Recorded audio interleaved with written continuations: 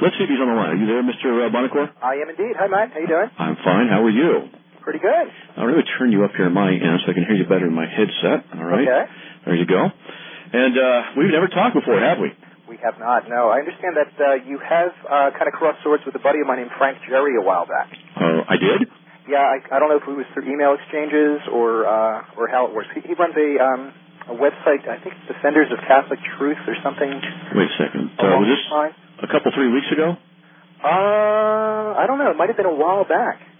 Because there was one individual that I met or had him on the air about 3 weeks ago. I may get a week off there either way. I forgot his name. He was one of the rudest, inane Catholics I'd ever encountered. And even some Catholics called up and said the same thing. So this guy I don't think he's probably not your friend then. I don't think so. Frank's usually a pretty nice guy. Okay, then. Unless he gets his back up. But no. I doubt he would be rude to you. Okay. Trust me then. Just that means it wasn't this other guy. Okay. Okay. When the Catholics call up and say, that guy was horrible, then it's not your friend Jerry. And I meet a lot of people, and I have a bad memory for names. So. No, I understand. All right. Now, could you just give us all a little bit of information about your background and stuff? Sure. Basically, full name is Mark Bonocore. I'm a Catholic apologist. I'm currently involved with a Catholic lay apologetics ministry, which is actually based in both the United States and Canada, called the Catholic Legate. Our website's Catholic-legate.com. Basically, a lifelong student of Scripture, church history, and the Fathers. My background was my own dad was a Catholic theologian. I give talks. I do a lot of consulting work for different mainstream Catholic apologists and authors. I probably shouldn't name them. You can if you want. That's kind of my background. All right. Anything else you need to know? How much money? No, I forget that. Let me give you a bit about my background here a little bit. I was raised in what I call the HSD denomination as a younger child. That's the Heathen Slime Dog Church. And I was a full-fledged member, just diving and swimming around in that kind of a thing. I got yanked out of it by the grace of God, and I was forced and tricked into being saved, yeah. And then I slid a little bit, you know. We kind of do that sometimes, but never denounced God, of course, and always had a place in my heart. And then he yanked me further into his presence, and I became insatiably hungry for the Word of God. And I mean insatiably. Bible studies 6 nights a week.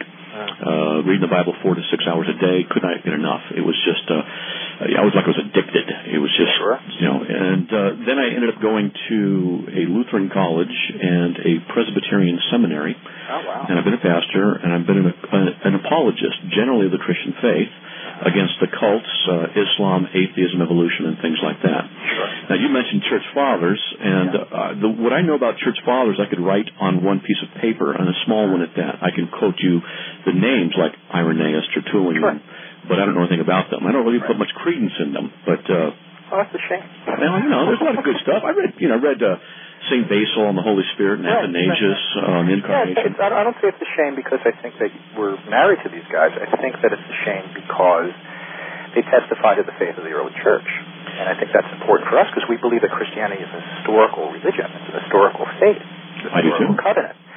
And we need this against Islam right now, most of all, because those guys are just making up stuff as they go along.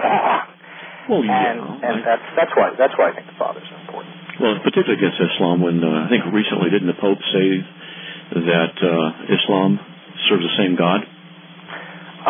Well, generally speaking, they claim to, yeah. But in an ecumenical context, we could say that Islam serves the same God, but in the sense that it's the God of Abraham that they venerate.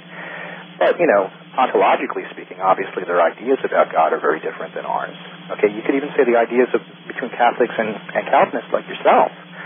How do you know as a Calvinist? Oh, that's right, Presbyterian Seminary, that's right. I'm sorry? How do you know as a Calvinist?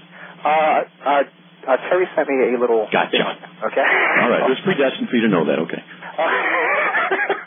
You're a good Calvinist. I am a nice guy. Well, there you go. I believe you are. But we could say that we have certain notions about God which are kind of in a... Our sensibilities about God are somewhat different, but still, obviously, we both believe in the same God of Jesus Christ. We believe in, God the Father, Who, the Muslims? No. Calvinists and Catholics. Well, Calvinists and Catholics, or just, I'd say Protestant, we have the identical doctrine of the Trinity, the hypostatic union, communicatio idiomatum, physical resurrection, right? Efficacious atonement.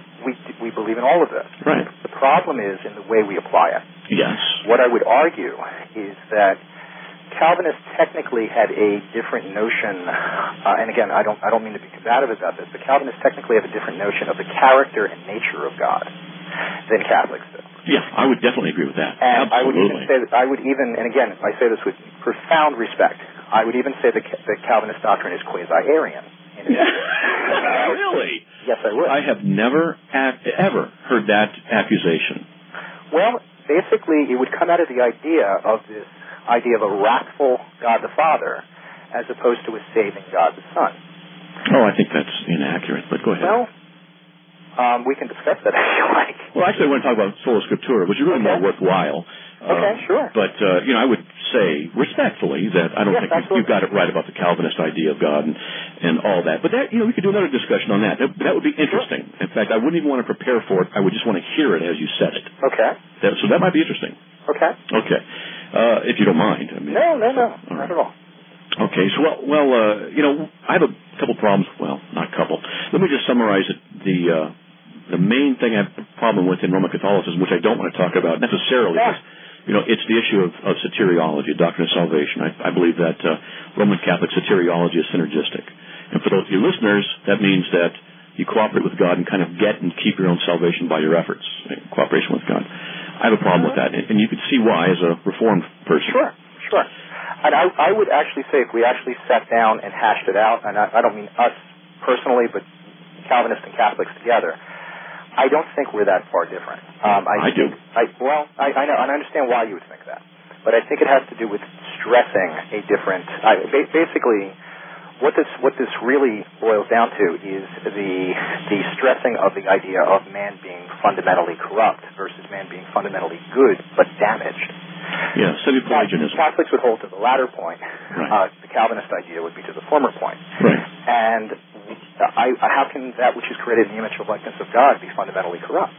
Corrupted. It was affected. Absolutely corrupted, but damaged to a point, but still within the province of God, still within His image and likeness. Sure. Therefore, not fundamentally corrupt. And I think now we're getting into terms and what that means. Soul depravity says that sin has touched all of what we are. It doesn't mean we're as bad as we can be. And then we have to go to the Scriptures to see what the Scriptures say about the inability and ability of those who are unregenerate. Okay. Well, granted, and I think, but we can both agree then that that we cannot do any good apart from the grace of God. Catholics deeply believe that. Yes, but it takes a different flavor in that the infused grace of God merits basically salvation.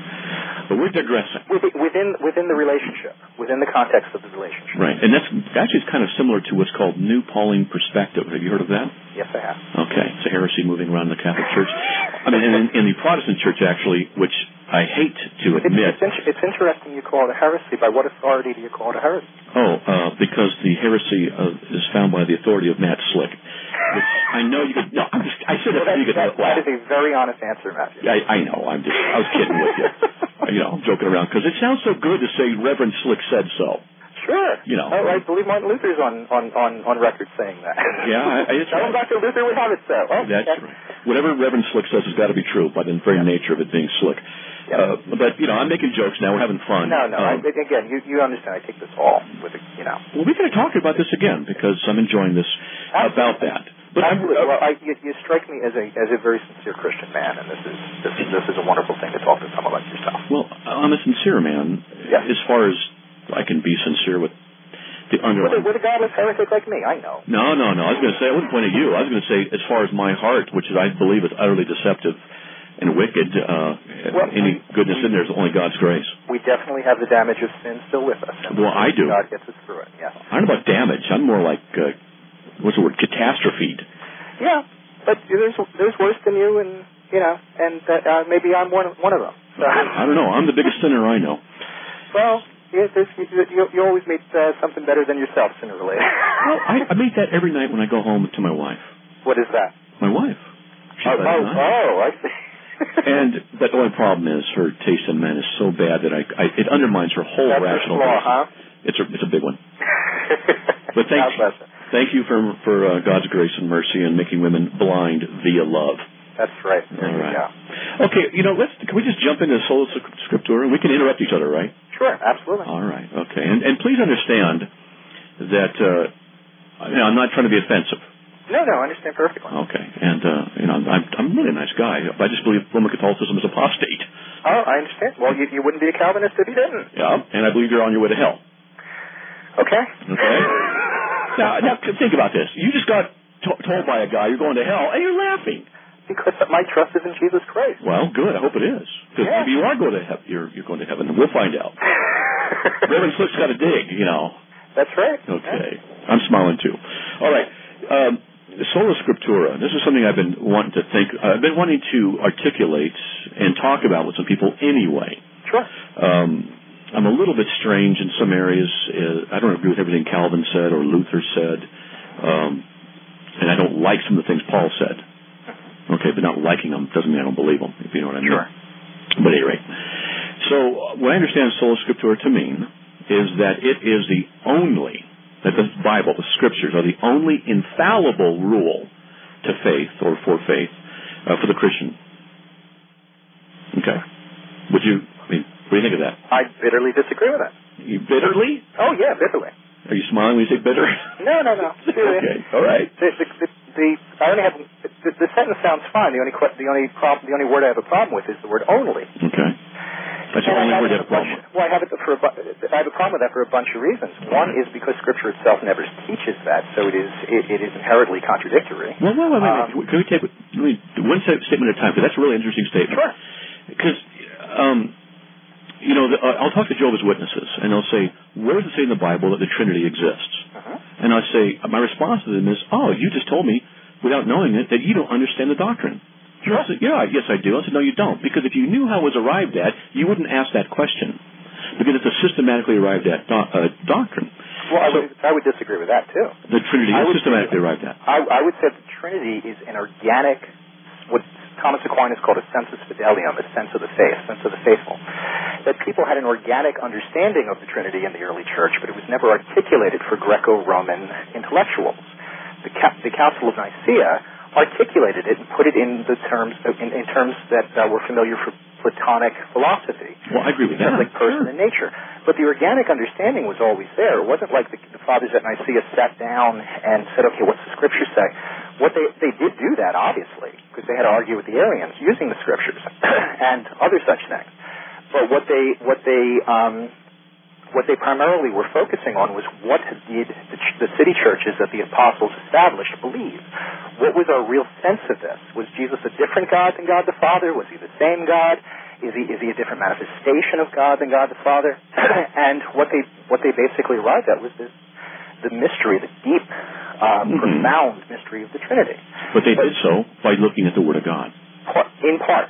In part? In large part. Well, what else did they use besides the Scriptures? The understanding of the bishops of the city churches that succeeded to the apostles. So where did the bishops get it? From the apostles. So from their oral understanding. So the what that they got is oral understanding. It's a lot of times when you speak with Protestants about Sola Scriptura, and Catholics champion this idea of tradition. A lot of times, Protestants like to see tradition as an itemized list of, okay, what did the apostles say orally? They say this and this and this. And it's not always like that. Sometimes it's an ingrained understanding. And I'll give you an example. Do you realize how subjective that is? But it's not subjective. Yes, it is. A group of people let's discuss something going on in our nation right now, which illustrates this really, really well, I think. Excuse me. Right now we have liberals, secular liberal forces in this country that want to take human documents like the Constitution or the Declaration of Independence and interpret them according to secular liberal principles, which we know are alien to the understanding of our forefathers, of our own parents, of the things that made this country great. That would be what Aquinas would call a sensus fidelium. And you and I can both realize this, and it hits us in the gut, and we know it, that when somebody comes along who's a secular liberal and misinterprets the Constitution, we know that something's wrong with that. Sometimes we can't put our finger on it, but as a culture, we know it. That's how it was with the early church. That's how it was with the Trinity. Can I interject here? Please. You are, and I don't mean to be disrespectful, but you're offering me nothing more than vague feelings about what you interpret they kind of knew generically. Organically. Yes, which is a valid thing, actually, in the sense of a culture. See, Christianity is not purely academic. Jesus entrusted his gospel to a covenant people, to the early church, just like God entrusted the covenant to the Jews. And they blew it. And they blew it, so did we. Yes. And we continue to blow it every day. Because we're depraved. But the Holy Spirit maintains us in it anyway. Well, I would say he maintains only the regenerate, not the unregenerate. Well, that's the Calvinist position, obviously. Well, the regenerate is biblical. And that the visible church is full of unregenerate people. Not that it's completely filled, but it has unregenerate people in it. Well, I would agree with you insofar that the church is held together by its saints. It's those who truly are committed to Jesus Christ. And that those of us who... No, I would say it's held by Jesus, held together by Jesus. Yes, absolutely. But Jesus acting through his saints because his saints are the true body. Right, the invisible church. Well, not the invisible church, the visible church, the incarnational church. Well, wait a minute. See, the visible church is over in that city, and over in that city, and over in that country, and this country. So and they can be in different places. Even the Catholic Church, which I don't agree with in everything, but does say that there are those outside the fold, so to speak, that are still saved. So they're not even officially in the Roman Catholic Church. That terminology, but I understand what you're saying. Okay. So the idea is that the advantage of me studying cults is really profound. I hear the Jehovah's Witnesses say, you got to be in the true church. I hear the Mormons, you got to be in the true church. I hear this, this group or that group, and there's the true organization of God on earth. And they always confuse the invisible with the visible church and say that true salvation and true understanding is found only in that visible earthly organization. But the problem is, it's full of, not full, you get what I'm saying. Let me say it this way. It has unbelievers in it. Now, that doesn't mean that God can't work through a body of people with unbelievers in it. Certainly. But, I know and you know that when the New Testament was being written, it was being written largely to correct error that was creeping into the church while the apostles were still alive. Sure. So if they were having problems while they were there in person, what makes you think that we're going to get it any better through 2,000 years when we don't have them around? Because Jesus promised that his Holy Spirit would remain with his church always, leading it to all truth. That's why. Where's that? John 14:26 and 15:26. 16-17 and John 16:13. He was speaking to Philip and then to the apostles, and I would agree with that, But right after that, he talks about how that that others will believe in that because of them that you sent me. He's obviously talking about a continuation of the church there. Oh yeah, I would agree. But here's the real point, though. The church is the body of Christ. We agree with this. Right. We both agree on that point. But a body is a physical thing. It's a visible thing. It's not an invisible thing. Those who do not really believe in the true church. I wouldn't agree. Well, I know, because you believe in an invisible church. Which invisible and visible. But I mean, if we were all... I only believe in one church. I think there's only one church. Me too. It's not just spiritual or incarnational. It's both, just like Jesus is both. Right. But the true church is the invisible church. Well, the true church is both invisible and invisible. If you do not believe in the true gospel, let's call it, for the sake of argument, whether that be the Calvinist understanding or the Catholic understanding, if you do not believe in the true gospel, you're not part of the church. You cut yourself off from it, whether you're officially recognized to be cut off or not. Right, and you're not in the invisible church. In other words, you're just not a Christian. Well, you're not a Christian, but you're not part of the visible body of Christ either. Right, because even if you seem to be. Right. Now, the issue with this is, essentially we have a difference of opinion in terms of ecclesiology. But apostolic ecclesiology simply didn't make a differentiation between the true church or between an invisible church and a visible church. That wasn't the ancient understanding. Well, I know that. The understanding was that the church is an incarnational extension of Christ's own body. Just as a wife is an incarnational extension of her husband's own body. Right, and I agree with that. But what I'm talking about isn't that necessarily, because we both agree that there is a visible church incarnated, so to speak, with Christ. and that he indwells the believer, John 14:23. No problem there. But I was just for clarification, because we're saying basically the same thing. We just need to make sure that we're agreeing here. Yeah, we speak different languages is part of our problem. And I'm understanding what you're saying. I think you're understanding what I'm saying. It's just that we both agree that there is a visible church. That doesn't necessarily mean everyone in it is Christian. But there is an invisible church, which is only the Christians, and the invisible church is in that visible church. Well, can I throw another term out here? Hopefully this won't complicate matters. I think what you're talking about is the institutional. Okay, yeah, visible is institutional, correct. Yeah, but you see, I don't think visible and institutional are necessarily the same thing. When I meet somebody who I believe is a saint, like I'll give you an example of a modern-day person like this, Mother Teresa of Calcutta. I believe she was somebody who followed the gospel, literally. The problem with this is that I think that she is a visible manifestation of the church, and I think those like her are visible manifestations of the church, and a schlub like myself happens to be in communion with her, by indulgence, actually, not to use a bad word among the Calvinists. But when you say the institutional structure of the church, I know other nuns and other priests who aren't exactly very nice people. They seem to be wearing the collar, they seem to be representing the Catholic Church, but they don't. And we have that in the ancient church. In Acts 15 and Galatians 2, Paul talks about the Council of Jerusalem. He talks about how the false brothers who snuck in to spy on our freedom. Yeah, we're saying the same thing. Well, we kind of are, but you're focusing on the dimension of the institutional. I'm focusing on the dimension of the incarnational, the idea that the church, the body of Christ, is actually a physical manifestation of the people that Christ established from day one, and there's a continuation there. Absolutely. It doesn't I agree. get born in every generation. I agree. And there's prophets, not prophets now, but apostles that were in the visible church back then, the institutional church, and we are the descendants of the believers, and also by adoption. Oh, well, all of it, I would say, is by adoption, but none of us are born Christian. Right, absolutely. So, yes. Right. Okay, so we basically agree. Okay, we're just speaking a little bit different language here. Yeah. All right, but that's all right. Catholic versus Protestant. Yeah, and that's okay. We're just kind of, so to speak, filling each other out here, see where we're at. All right, and that's fine.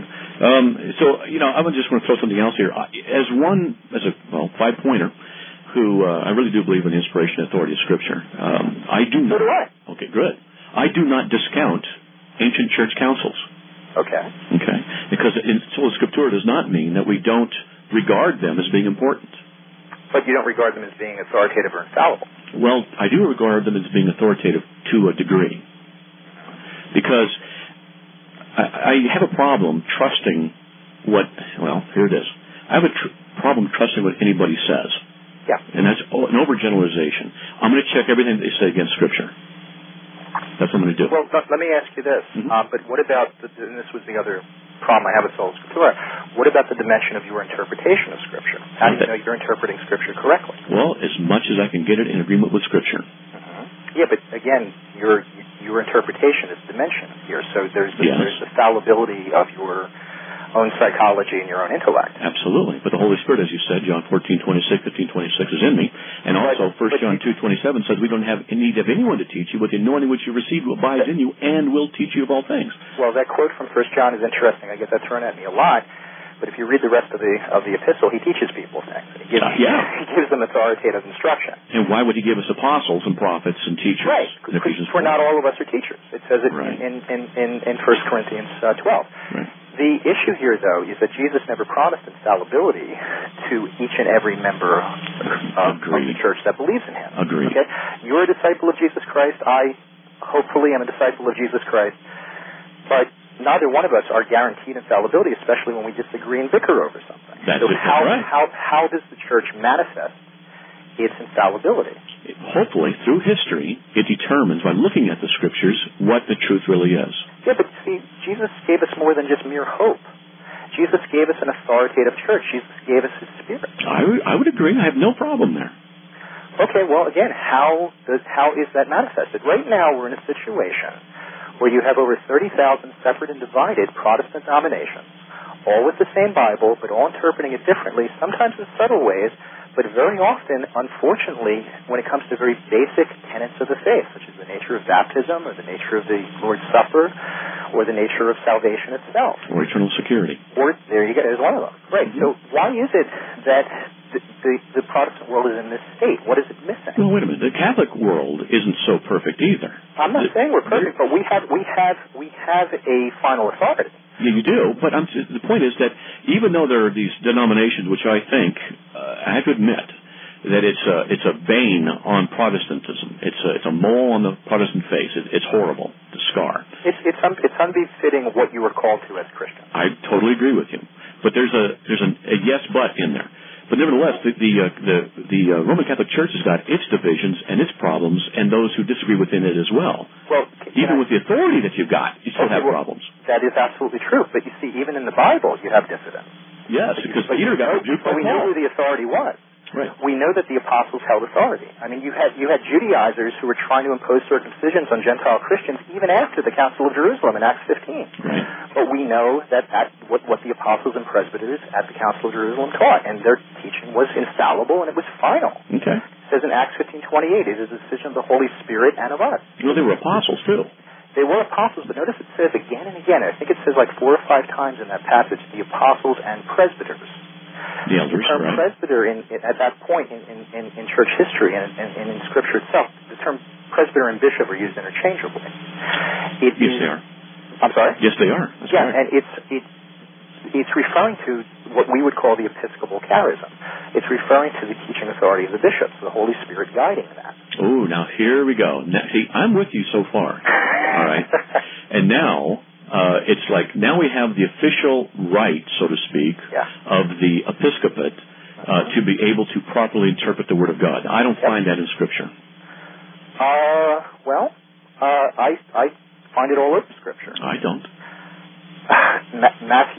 Hebrews 13:17. Let me look at it. Obey those who have the rule over you and submit yourself, for they watch for your souls, as those who must give an account, that they may do so with joy and not with grief, for that is unprofitable for you. Well, yeah, it's also said in Romans, I think, of the rulers, I guess what you're saying there. It doesn't mean that they're inspired and inerrant. Oh, no, but it means that laymen, like yourself or myself, must obey and must submit to them. Okay. See, we're not getting down to the real issue. Sure. We're not getting down to the real issue. See, I agree with that. I agree with submitting to the elders. I do agree. Let me just kind of help you out here. I believe that the Christian church has determined what Christian theology is proper, for the most part. All right, for the most part, and that we need to look at councils. We need to look at what the church history has done. I have no problem with that. I've defended that many, many times. And we should not in any way say my interpretation is valid and everything else anybody else says is false. In fact, I recently came up with this, just that very issue when examining some scriptures in the past couple of years, when I found out that this verse that is so commonly used of pre-tribulation rapture, 2 men in the field, 1 taken, 1's left, has nothing to do with the rapture. Amen. And in Matthew 13, it seemed to say that the first ones gathered when Jesus comes back are not the Christians but the unbelievers. Yeah. Now, I don't know if you've heard of that, but I came up with this and went, okay, because I haven't heard this before from the church, then I'm worried about that. I should hear this before. The church should have, by this time, already figured something else like this out by looking at the scriptures. Right. So, there's this ambiguity. There's this. I'm with you in a lot of it. The problem I think we're having, though, and this is the problem I have with Roman Catholicism, big time, is because when it says that tradition basically is equal to Scripture, then what I see is that you can drive a truck full of heresy through that. You can, if you're missing the magisterium that Christ promised the Holy Spirit to. But that's a claim, not a proof. Well, it's a proof insofar as you look at the progression of history, and it's always been there. Well, I know of very few Protestants who would say that Jews are not the people of the Old Testament, that modern-day Jews are not the people of the Old Testament, the chosen people of God. I know very few Protestants who claim that. Well, in the same way, you look at the succession of bishops within the Catholic Church, and also, I might add, the Eastern Orthodox Church, which is, as we see it, just as Catholic as we are, with the exception of an argument that we've been having for 1,000 years. But the bishops of the Catholic and the Eastern Orthodox churches clearly, historically, succeed to the apostles. The question is it is a question of authority. It just, as we said in Hebrews 13:17, who must you obey? Who must you submit to? Who has the God-given control of the church? And we know that Jesus does. Yeah. But who does Jesus look to be the fathers of the church community? Who did Jesus entrust the gospel to? Who is the primary custodian of the apostolic deposit of faith? And I would say it's the bishops of the Catholic and also the Eastern Orthodox Church. Well, I would say the Eastern Orthodox Church is just as apostate as the Roman Catholic Church. Oh, I know. And the reason I would say that is because it contradicts Scripture, as the Roman Catholic Church does. But Paul said, that's your interpretation of Scripture. Well, Acts 17:11, Paul said to check the Scriptures. Even what Paul, the apostle, said. Acts 17:11, Paul never said to check the Scriptures. Luke says it because he wrote Acts. Yeah, right. And it's Jews in Acts 17:11. The Bereans are Jews who have not yet accepted Christianity. And what they are doing is they're checking the Old Testament to see whether or not this Jesus guy who Paul was talking about fulfilled the Messianic prophecy. Excellent. But obviously you've never been to Berea. I have. Berea is a suburb, even to this day, of the big city of Thessalonica in Macedonia in northern Greece. When Paul, once these Bereans accepted Christ, they were bound to tradition just like the Thessalonians were. 2 Thessalonians 2:15, Paul writes, stand firm and hold fast to the traditions you were taught. But they were affirmed and commended for checking even what they were teaching, the apostles themselves, against the Word of God. That's the whole point, that the Word of God became the standard of truth. Well, It is not the standard of truth with you guys anymore, if you don't mind me getting a little bit up here. It's tradition and the Scriptures. But the words of Jesus were not in Scripture at this time. So? The apostles held the words of Jesus. They spoke the words of Jesus, and clearly they were just as authoritative, if not more authoritative, than the Old Testament. No problem. And they inscripture it. They wrote it down. But God said that He would do that. In John 14:26, that they'll bring to your remembrance everything. Absolutely. And so that is a guarantee that the apostles themselves, when they were going to write down what they wrote, was inspired and inerrant. And we know that the Word of God is inspired and inerrant. I believe it is too, although our present canon is a different matter. Whether or not that is inspired and inerrant, the Scriptures do not speak about that. We get that from church tradition. However... Well, it says all Scripture is inspired.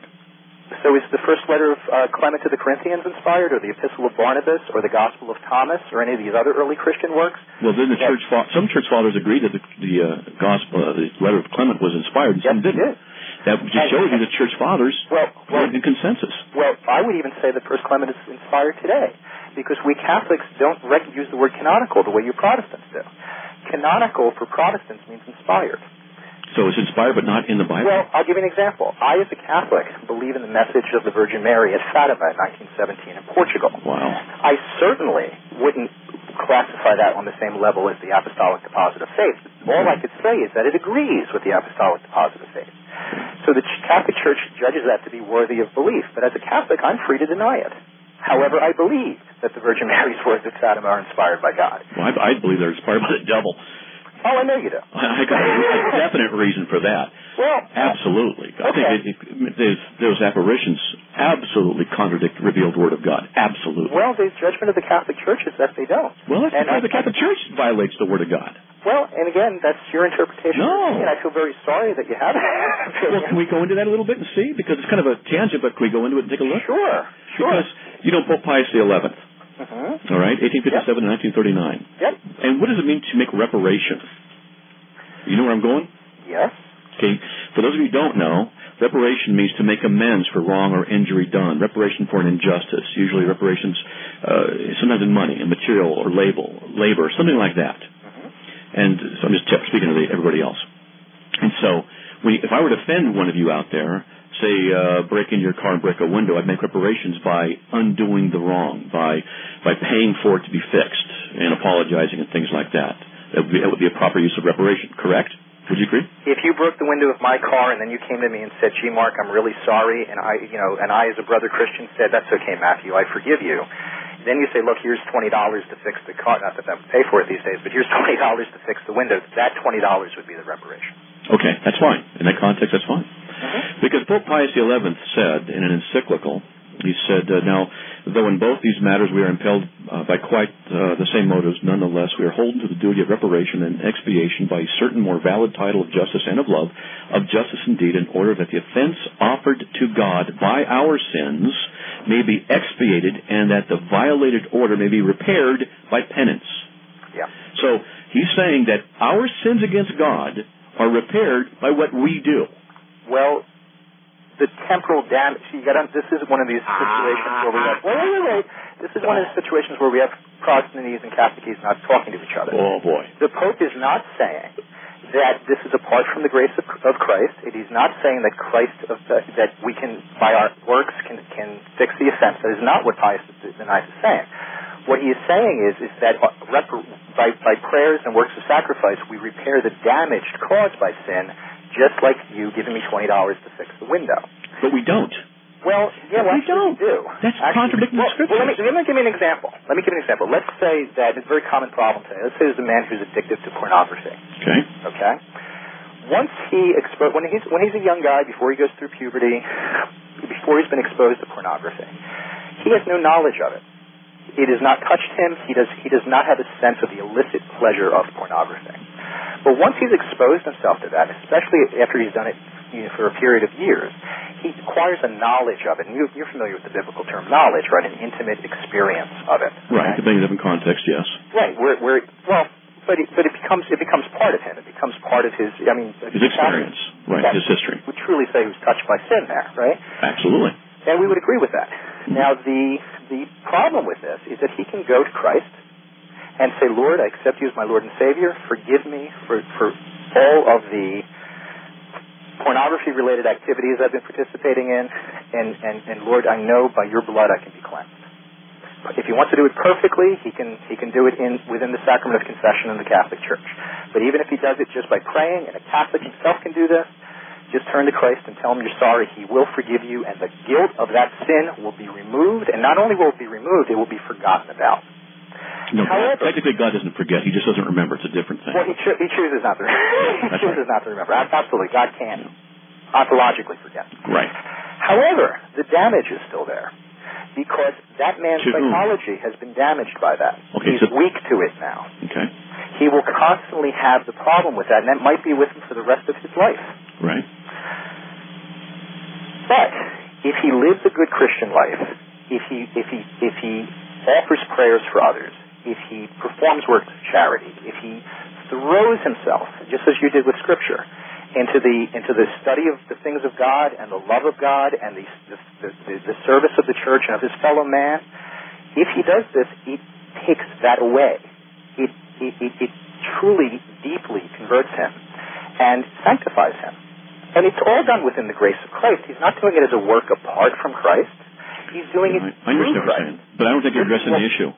But that's what the Pope is talking about. Oh, no. I read this encyclical, and I was yelling when I first read it. I couldn't believe it. You're wrenching him out of context. That's Catholic theology. That's what Pius IX is talking about. Wrenching? When I talk to Catholics, I hear this ripping sound all around me all the time. Yeah. Well, things being ripped out of context. We keep a lot of Velcro in the Catholic Church. Yeah, I know. But look what he says here. He says that our sin is against God. We sin against God. It's well, again, this is why you're taking Catholic terminology and applying it to your own Calvinist. Well, David said, "To you and you only have I sinned." We sin against. We break God's laws. That term in Hebrew only refers to ultimately you. Obviously, if you go home tonight and slap your wife around, God forbid, you're not just sinning against God; you're sinning against her too. Absolutely. Okay? Absolutely. But the reason it's wrong is because God has said it's wrong. Absolutely. We agree with that. But this is not what the Pope is saying. But all sins are ultimately against God. If I hit you and go, oh, man, I'm sorry, and you forgive me, okay. But the reason it's wrong is because God has said it's wrong. Yes. And so my sin against you would be because it's defined by God as a sin first. Yes, and it's not just because he says it's wrong, it's because it objectively is wrong because it violates his righteous and holy nature. Oh, I love that. That's perfect. Because the law is a reflection of God's holy and righteous nature. Absolutely. It's perfect. We fail because the law is not perfect, the law is perfect, it can't save us, not because of it, but because of our failure. Yes. And when we sin against God and break his law. Yes. Great. And Pope Pius says...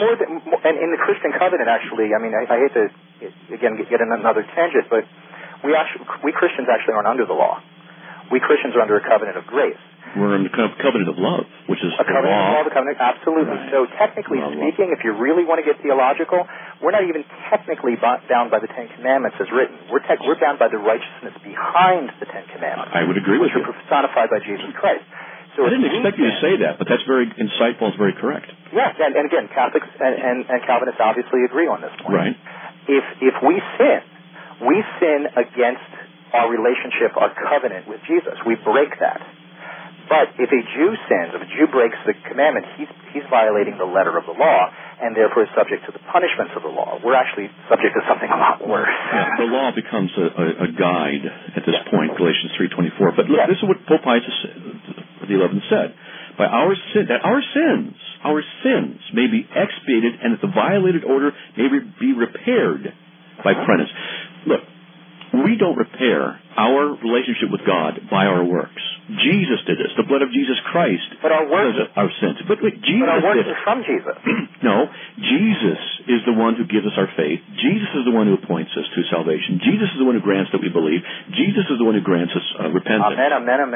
Jesus is the one and the only one who gets any glory and credit in this. Amen. There is no way that I can make, in any way, shape, or form, any reparation for my sin before God. And to say I could is blasphemous and demonic. Well, here's the difference. And again, we have a linguistic problem here. Everything you're saying is the Catholic faith. Everything you just said. The problem is that I would agree with you that there's nothing that we can do to make reparation for ourselves. But that's what he said. You do it through us. He said you do. But you see, you're missing what's implied by the Pope's statement, and you can't just take this one statement by Pius IX made in the 19th century. Sometime you have to look at it in the context of Catholic theology and what he's actually referring to. See, this is when we get into a lot of problems. Earlier you accused me of saying, "Oh, gee, I'm misapplying the Calvinist view of God." That I'm kind of wrenching out of context. Maybe I am. And the point is that if you try to you have to understand what another Christian is saying within their own Christian tradition and not try to apply it outside of its context. That's 90% of our problems why we have disunity among Christians. And a lot of times we are saying the same thing, but we say it in such different ways. I mean, Calvinism comes out of a Northern European mentality. Roman Catholicism comes out of a Mediterranean mentality.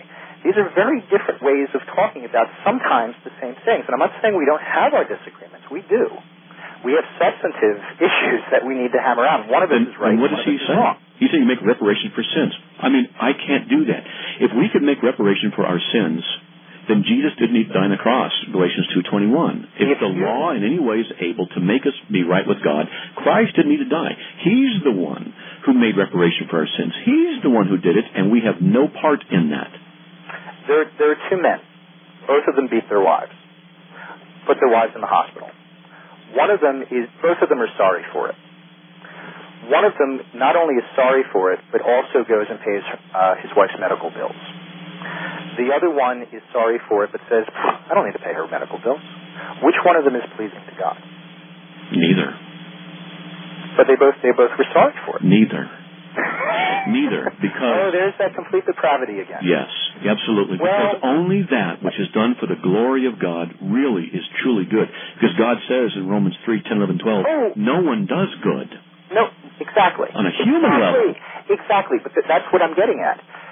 If we do anything good, if we feed the poor, if we clothe the naked, if we do anything, if we do it by our own merit, expecting to get something for it, we're wasting our time. Okay, at best you're a humanist. If you do it for love of Jesus, though, or the glory of God, as you prefer to put it, if you do it for that motive, okay, then there is merit for it because there is Jesus working through you, and it is a fragrant offering to the Father in that context. Just curious, you use the word merit there, which triggered something in me. May I ask why you use that word merit? Well, just for the basic reason why that's what it is. It is meritorious in the sense that it is offered up in union with the sacrifice of Christ. Oh, that to me is blasphemy, total blasphemy.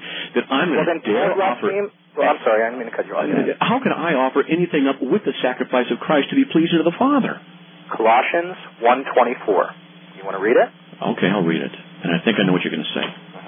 Okay. But I don't think you understand what I'm getting at. But maybe you do. Now rejoice in my sufferings for your sake and for my flesh, and do not share in behalf of this body, which is the church filling up, and that which is lacking in Christ's afflictions. Right. Now, is anything lacking in Christ's afflictions in the suffering of Christ is another translation? No way. Okay? And of course not. Right. Okay? The only thing that's lacking in the suffering of Christ are people's yes to it. Okay? I'll go with that for now. But by the actions of Christians, in love, in the grace of God, acting as God's instrument on this earth, that which creates barriers between the sacrifice of Christ made on Calvary 2,000 years ago and the moment of salvation when somebody completely and deeply accepts Jesus Christ as their personal Lord and Savior, that is meritorious in the sense that it is done in union with Christ. What does it merit? It merits salvation, basically. Oh, so you earn your salvation? No. Yes. No. Yes. No, you don't. Jesus earns your salvation. No, you said you did it in concert with him. You. But you did it with him. What's that? You're okay, this is... I know what you're saying. Yeah, you know. I'm saying that what you're saying is that the infused grace of Christ that you get at baptism and through the participation of the sacraments enables you to do good works by which ultimately you're judged for salvation, which is why... Well, let me ask you this, just so I understand where you're coming from. Can you be baptized, accept the Lord as your Savior, and then go and live any way you please, and you're still saved? Yes. You do believe that? Yes, absolutely. And let me follow up. Let me follow up. Yeah. First, 2 Corinthians 5:17. You are a new creature. Now I'm actually regenerate. I am going to go out and live how I choose and how I please. Because I'm changed, I'm going to live in a manner consistent with that regenerative world. Well, we might as well be speaking, but that's Arabic true. to each other because, well, it's true. I'm sorry, it's not, and that's not the belief yes, it is. of the church. Oh, I used to live with a girl, married another girl. I used to be cussed so much. I did the porn thing when I was younger. When I got saved, all that passed.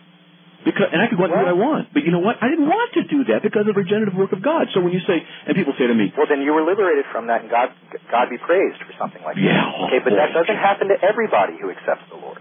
Okay? That is a nigh unmiraculous manifestation of God's grace. Well, I think to praise God for it. Now we're talking about the difference between regeneration and of appearance and what's real. Well, will you agree with me that the vast majority of people who accept Jesus at a Billy Graham crusade go back and just live their plain old I would say yes, unfortunately, because it's not a real presentation in a lot of ways what the gospel really is. Okay, well, but some people struggle in their Christian walk. Some people have difficulty accepting Jesus.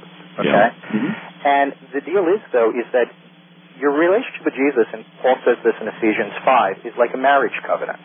Okay? If you say, I do, on June 24th in 1978, whenever somebody gets married, if you say, I do on that day, you can't just say, I do then. You have to say, I do every day for the rest of your life. Right, but a commitment by covenant agreement is not the same thing as God's regenerative work in us. See, now we're kind of getting up in our tangent. Sure it is. It isn't. That's the nature of the covenant. No. The nature of salvation is a covenant. A covenant is a covenant of salvation. A covenant is a pact or agreement between two or more parties. Regeneration. No, a contract is a pact or agreement between two or more parties. A covenant is an exchange of persons.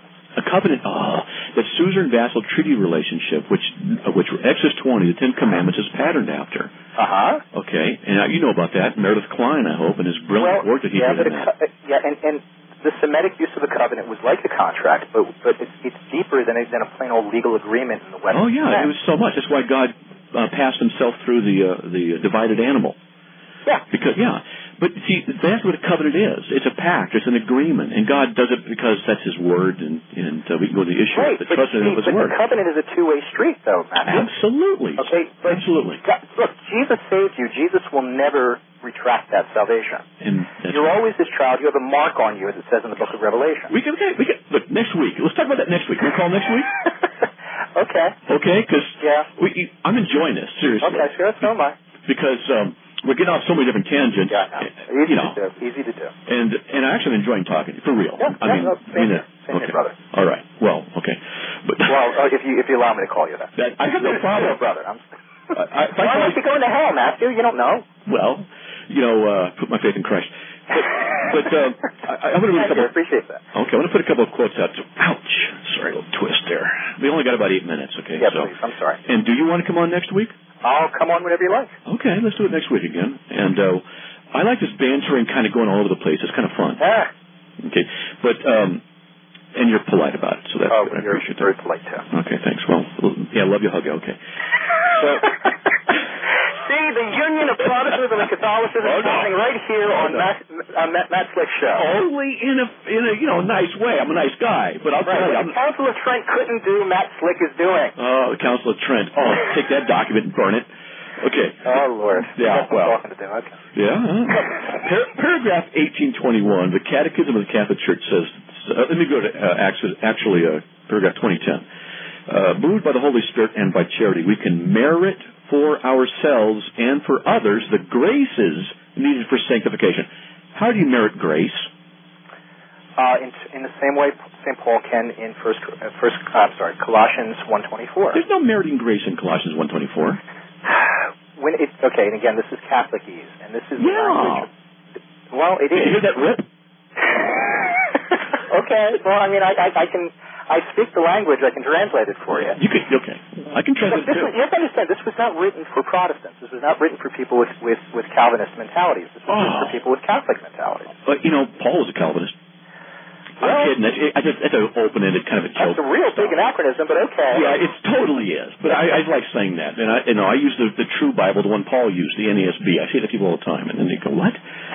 They don't get I'm joking with them. But anyway, right. How do you merit for yourself grace? Because grace is the unmerited favor of God. Yes, it is. So how do you merit grace? We agree. It's not referring to that. What it's referring to... merit for ourselves grace. What it's referring to is opening yourself up to receiving grace. How come it doesn't say that? Because it's not being translated for a Calvinist. I'll give you an example. In 2 Peter 1:4. I can't understand it because I'm a Calvinist? No. Not that you can't understand it. It's just it wasn't written for your sensibilities. It wasn't written for you to say, aha, this is what this means. For example, I don't merit my grace. St. Athanasius, the guy who was the primary mover for the definition of the Trinity at the Council of Nicaea, once said, God became man so that man might become God. Oh, heretic. Yeah, right. That sounds heretical to me, too. But if you understand him in the Greek context, he's not saying that at all. Right. He's referring to the same thing St. Peter refers to in 2 Peter 1:4 when he says we are to become partakers of the divine nature. Right, I understand. That's all he means. Right, I do. But if you take St. Athanasius and throw him out there, he sounds like a New Age cult member or something. Takes him out of context, sure. What's that? When I'm reading this, you should say, did you hear that rip, Matt? I'd have laughed. Well... But it says that. I got the Catholic Catechism right here. Yep. It's over here. I'm coming back. Here it is. Okay. All right, good. I got it right here, and I could go to paragraph 2010 if you want me to do that or not. Yes. I don't want to take your time to talk. No. Let me talk. Whatever you want to talk about. Okay, hold on. 2010. Okay, here it is. Okay. Hope I got this right. Let me go to... Catholics can't organize anything. Sure you're finding it okay? Well, I got it. I just... Okay. I haven't looked at it in a long time. Let's see. I'll read paragraph 9 ahead of it. Familial adoption and making us partakers by grace and the divine nature can bestow true merit on us as a result of God's gratuitous justice. This is our right by grace, the full right of love, making us co-heirs with Christ and worthy of obtaining the promised inheritance of eternal life. The merits of our good works are gifts of the divine goodness. See, here we go. Yes. Grace has done before us. But you notice what I just said. Read that one sentence again. The merits of our works are gifts of the divine goodness. They themselves flow from God. They're not from us. I agree that anything we do is by God's grace. But those works don't merit anything salvation salvifically with God. They do in the sense of maintaining the covenant commitment that you make with Jesus Christ when you first accept Him. Oh, so you keep yourself saved. Jesus keeps you saved. No, you said you had to maintain your covenant faithfulness with God. That means you got to stay in the covenant. It means you got to keep yourself saved. No, Jesus keeps you saved. No, you're saying. Let me say this. I'm understanding you to say this. Well, again, this is a stupid question to ask a Calvinist, but when you accepted Jesus as your personal Lord and Savior, was your assent involved? Was your willing acceptance involved in that? Yeah, but I got tricked into being saved. That's another story. I know what you're saying. The average Christian. We receive Christ, John 1:12, but we're born again, not of our own will, John 1:13. John 1:13 doesn't mean not overriding our will. But our will is clearly involved in accepting Jesus. Otherwise, why does He need us to accept Him at all? Why didn't He just save everybody automatically when He died 2,000 years ago on the cross? Because He chose not to. Well, yeah, but why? Because He chose not to. That's the answer. Why?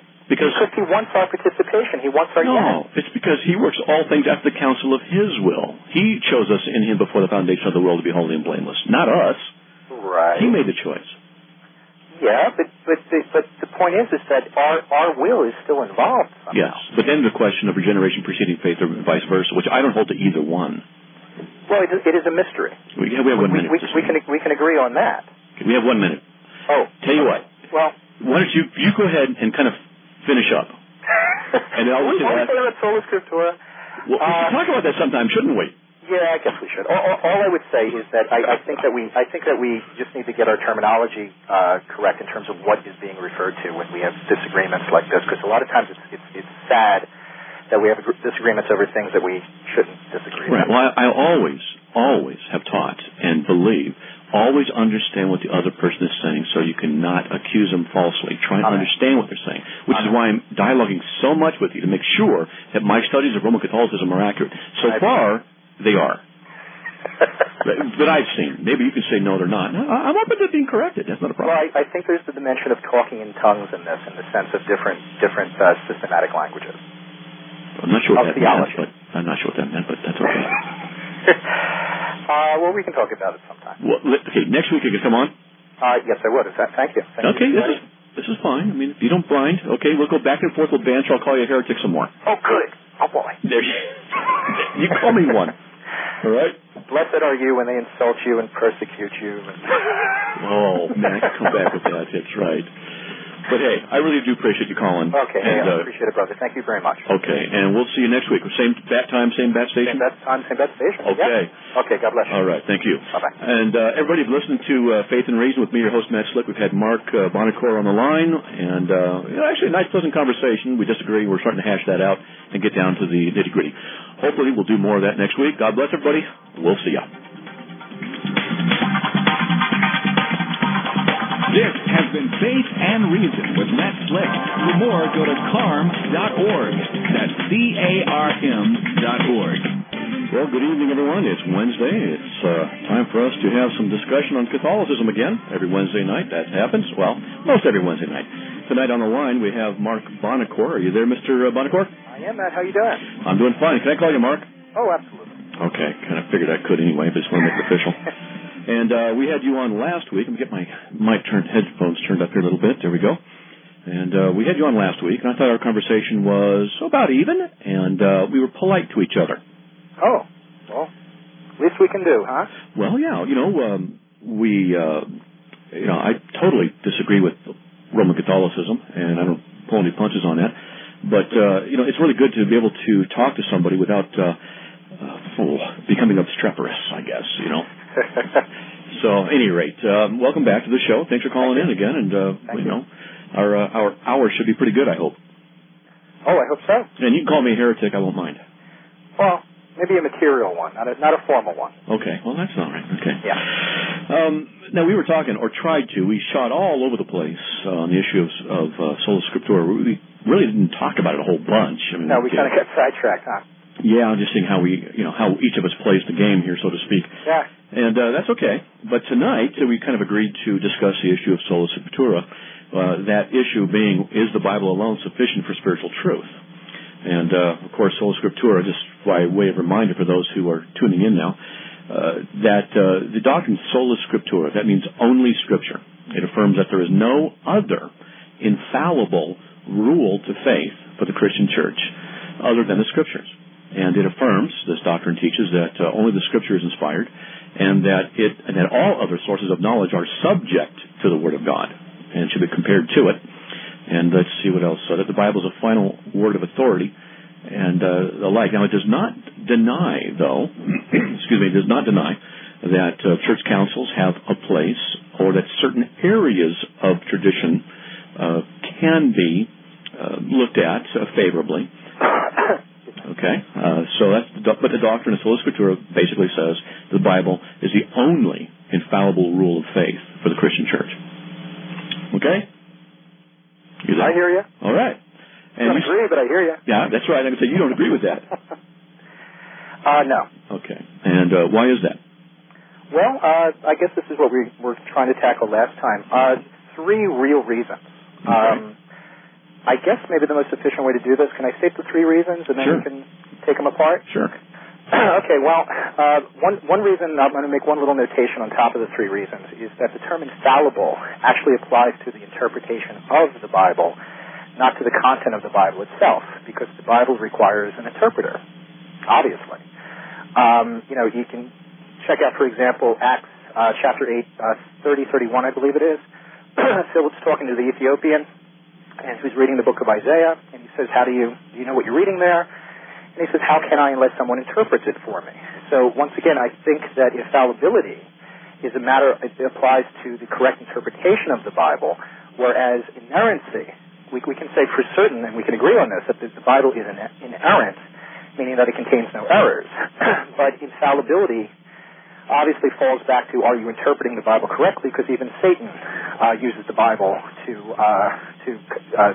advance his arguments, as he did with Jesus in the desert. Okay, that aside, excuse me, I'm feeling a little cold here tonight. That aside, three reasons. Number one is Sola Scriptura is a self-contradicting proposition because it is not in the Bible itself. Nowhere does the Bible command that we use the Bible alone or Scripture alone as our sole rule of faith. And if the Bible itself is your sole rule of faith, but yet the Bible itself doesn't teach that, obviously, you're appealing to something outside of the Bible. And I would say that Sola Scriptura is a man-made 16th century creation, which is alien both to the early church and to the content of Scripture itself. Second reason is that the Bible, or rather Sola Scriptura, does not yield, or that is produce, consistent and repeatable results over time. For example, Matthew, you yourself are a good Calvinist Protestant Christian. Well, you obviously believe that Calvinist Reformed theology, your brand of Calvinism, you obviously believe that that's Christian orthodoxy. Well, if Sola Scriptura is true, then anyone who is intelligent and honest and a sincere, committed, Christ-loving Christian will obviously read the Bible, and if its objective content is, as you believe it to be, Reformed Calvinistic teaching, that's what they're going to walk away from if they read it consistently and honestly and openly. But that simply isn't the case. All sorts of modern-day Protestants read the Bible very differently from the Calvinist school of theology, even though they are committed, sincere, Christ-loving Christians. Also, in the early church, there's nothing close to Calvinism. So the Christians back then obviously didn't read the Bible the same way you do. So once again, we return to the idea of an interpreter. The third reason, and I'm sorry if I'm taking too much time, but the third reason is that as an historical experiment invented by the Protestant reformers, Sola Scriptura is a miserable failure. And I say it's a miserable failure because at present we have over 30,000 and counting separate and divided Protestant denominations, all with the same Bible and all employing Sola Scriptura, but all reading the Bible and interpreting it differently. And clearly this is not Jesus' will for his church. Ephesians 4:1-6 speaks of how there is one faith, one Lord, one body. So we are supposed to be united in formal doctrine, as it says in 1 Corinthians 1:10. And as Jesus himself asked for when he prays to the Father in John 17. So as a principle of assuring Christian orthodoxy or Christian unity, Sola Scriptura simply doesn't work. You have to have something else. You're missing something. You need some kind of authoritative interpreter. And the problem is that Christians need to agree on what that final objective standard of interpretation is going to be. This is the real nature of our disagreement. Okay. Well, there's a problem, though. The issue of interpretation or interpretation of Scripture is not the topic. The topic is the Bible the sole rule of authority, sufficient rule of authority. Now, it's like this. Look at this. Is the car our sole way of getting around? I mean, it's just horses and planes. But the idea, if someone uses a car and misuses it, and different people like different kinds of cars, it doesn't invalidate the idea of the truth and the working of an automobile. It's just because someone might misuse it is immaterial to the issue of whether or not it itself is sufficient or not. So if someone misuses it, it has no relevance on whether or not it is sufficient. But where is your authority for saying that it's sufficient? No, this is just logic. It's just flat out logic. Well, if you have, Christianity is driven by Christ's revealed doctrine, not by logic. God is the author of logic, and we can use logic. And we can use logic, absolutely, but not in place of revealed revelation. Obviously, correct. And Paul did use logic when he argued legizomai. He argued in Acts 17:17, and so we're to do the same thing. And just logically speaking, it's just it's a fallacy to say that the Bible can't be the only rule of authority because people don't use it right. It's a category mistake. Well, no, it's not, because you still have to say, why is the Bible the only rule of authority? That's your logical fallacy. Well, there. No, it's not. It's not a logical fallacy to make a statement. It's a statement either true or false. Now, that statement is false. Well, now, prove to me that it isn't. Well, hold on. We can get back to the issue of infallibility. Is the Scripture alone sufficient? See, now again, we have the Bible, and it's true. We both agree it's inspired and without error. Correct? Yes, but I can also point to the reason why I believe that it's inspired and without error. And so can I. Where? Well, hold on a second. Now, because we do both believe in that. We may have come from it at different angles. Well, why do you believe that it's inspired and without error? Because that's the nature of God's Word. And you know that through how? How do you know that this collection of books is inspired and without error, whereas some other books are not? Because Jesus said, my sheep hear my voice, and they hear me, they follow me, and He gives eternal life to them. The nature of hearing God's voice is to know His Word. Yeah, but that doesn't tell you what books are inspired and what books aren't. Sure it does. Because the Christian church, the true Christian church, recognizes the Word of God and authenticates what it is. It doesn't proclaim what it is. It recognizes what it is. How so? Because they know the voice of God. Yeah, but what if I say that the voice of God is also in certain aspects of sacred tradition? Well, you'd have to prove that. Now listen to this. These books the church holds to be sacred and canonical, not because she subsequently approved them by her authority after they had been composed by unaided human skill, nor simply because they contain revelation without error, but because being written under the inspiration of the Holy Spirit, they have God as their author and were as such committed to the church. First Vatican Council, Session 3, Paragraph 2, Number 7. Yeah.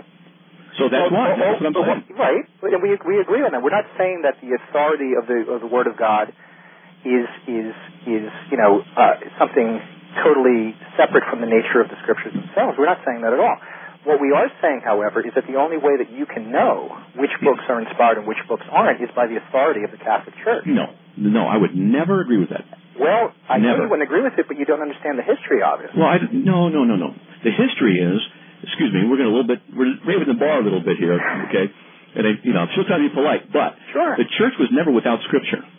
Even when Paul was walking around and nobody's written any New Testament stuff, they weren't without Scripture. They were with the Old Testament, the revelation of the Old Covenant. Exactly. And what did Jesus refer to when teaching them on the road to Emmaus in Luke 24? He said he taught about the Old Testament Scriptures. And he kept referring to the Scriptures. But that doesn't mean that Jesus never referred to traditions either, because he did. He certainly did refer to traditions, and every time my research, and I'm open to being corrected, but every bit of research I've seen on Jesus' comment about tradition has been negative. Now, maybe I'm wrong. No. Okay. No, not at all. Matthew 23:1-3, Jesus refers to the chair of Moses. Yeah. The chair of Moses is an element of Jewish tradition, of oral tradition. Yeah. There's no reference to a successive chair of Moses, a successive teaching authority. But look, the context of it is, he says, the scribes and Pharisees have seated themselves in the chair of Moses. Therefore, they tell you, do and observe, but don't do according to their deeds. Yeah. They say one thing and do another. Oh, I would say the same thing about a bad pope. I would say... There are plenty of those. Well, yeah. Sinful ones, sure. Ones that taught errors, no. Oh, yeah. Well, that's another show. We can have a conversation on that sometime. But, okay. But the bottom line with this is that when it comes to teaching oral traditions, Jesus refers to the Golden Rule. Let me keep on Matthew 23.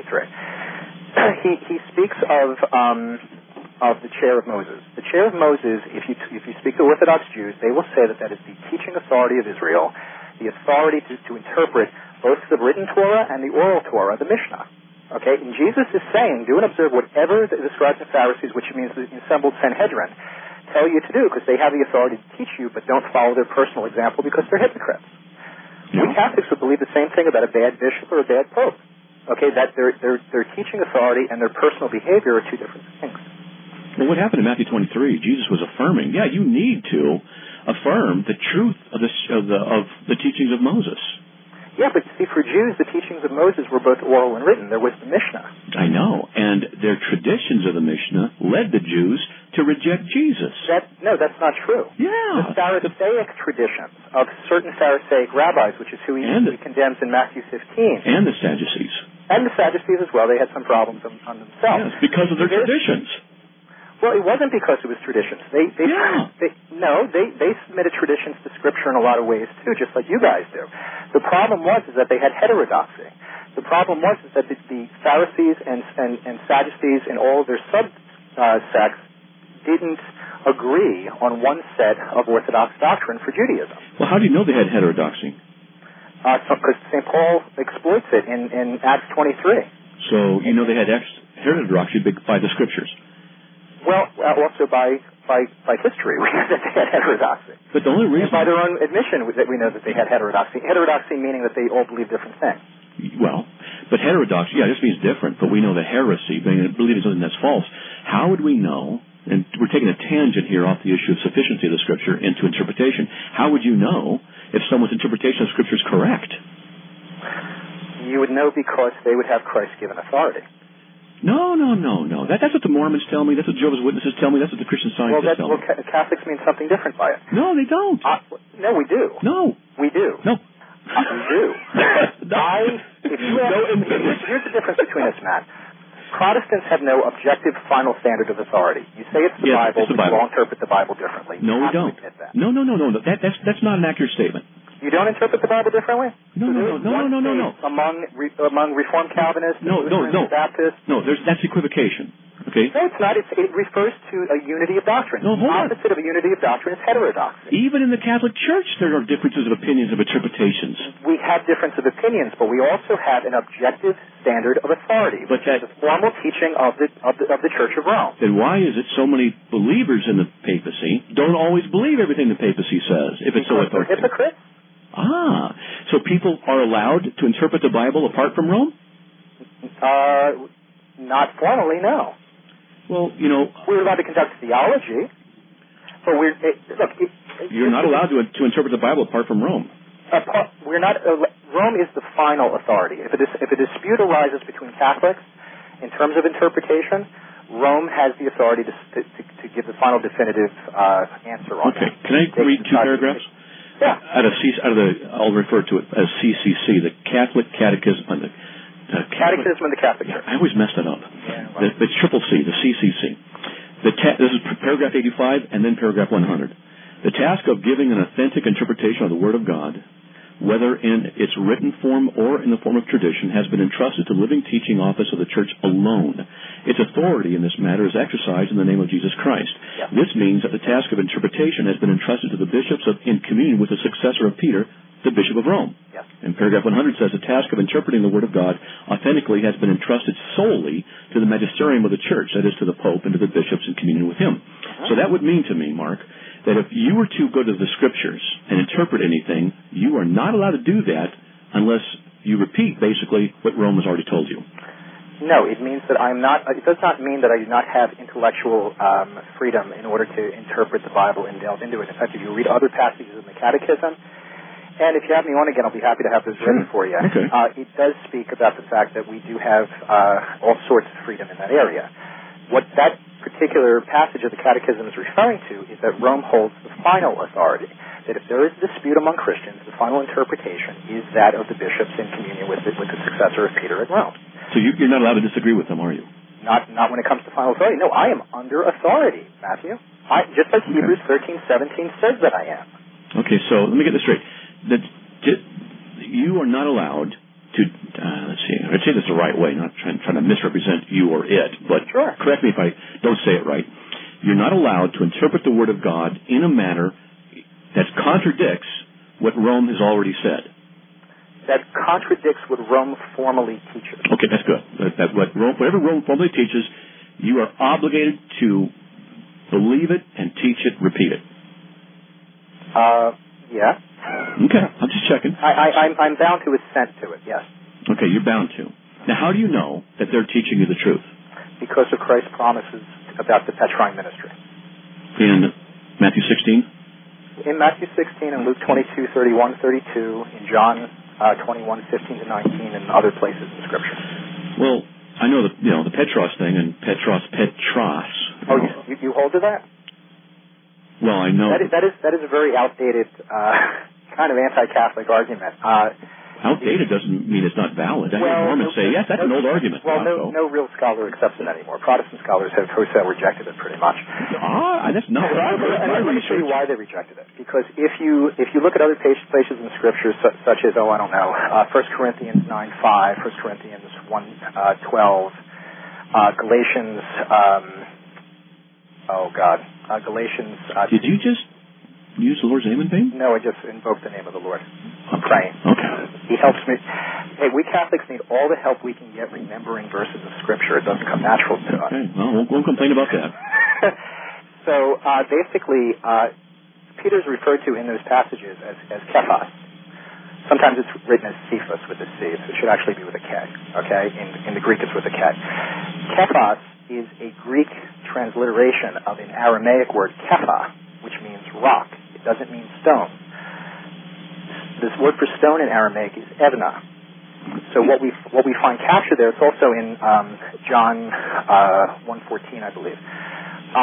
What we find captured there is the original Aramaic usage that Jesus himself used when he named Peter rock, and he didn't name him little stone as the modern Protestant interpretation likes to claim in Matthew 16:18 in order to undermine the Roman papacy. Now, Protestant scholars will say, well, we still deny the Roman papacy, but basically the reason for the switch between Petra and Petros in Matthew 16 is just because Petra, the Greek word for rock, is feminine in Greek. So if you're going to name a man rock, you've got to change it and make it masculine. Petros. Right. And that's what any Greek speaker would do. So that's the real reason for the passage.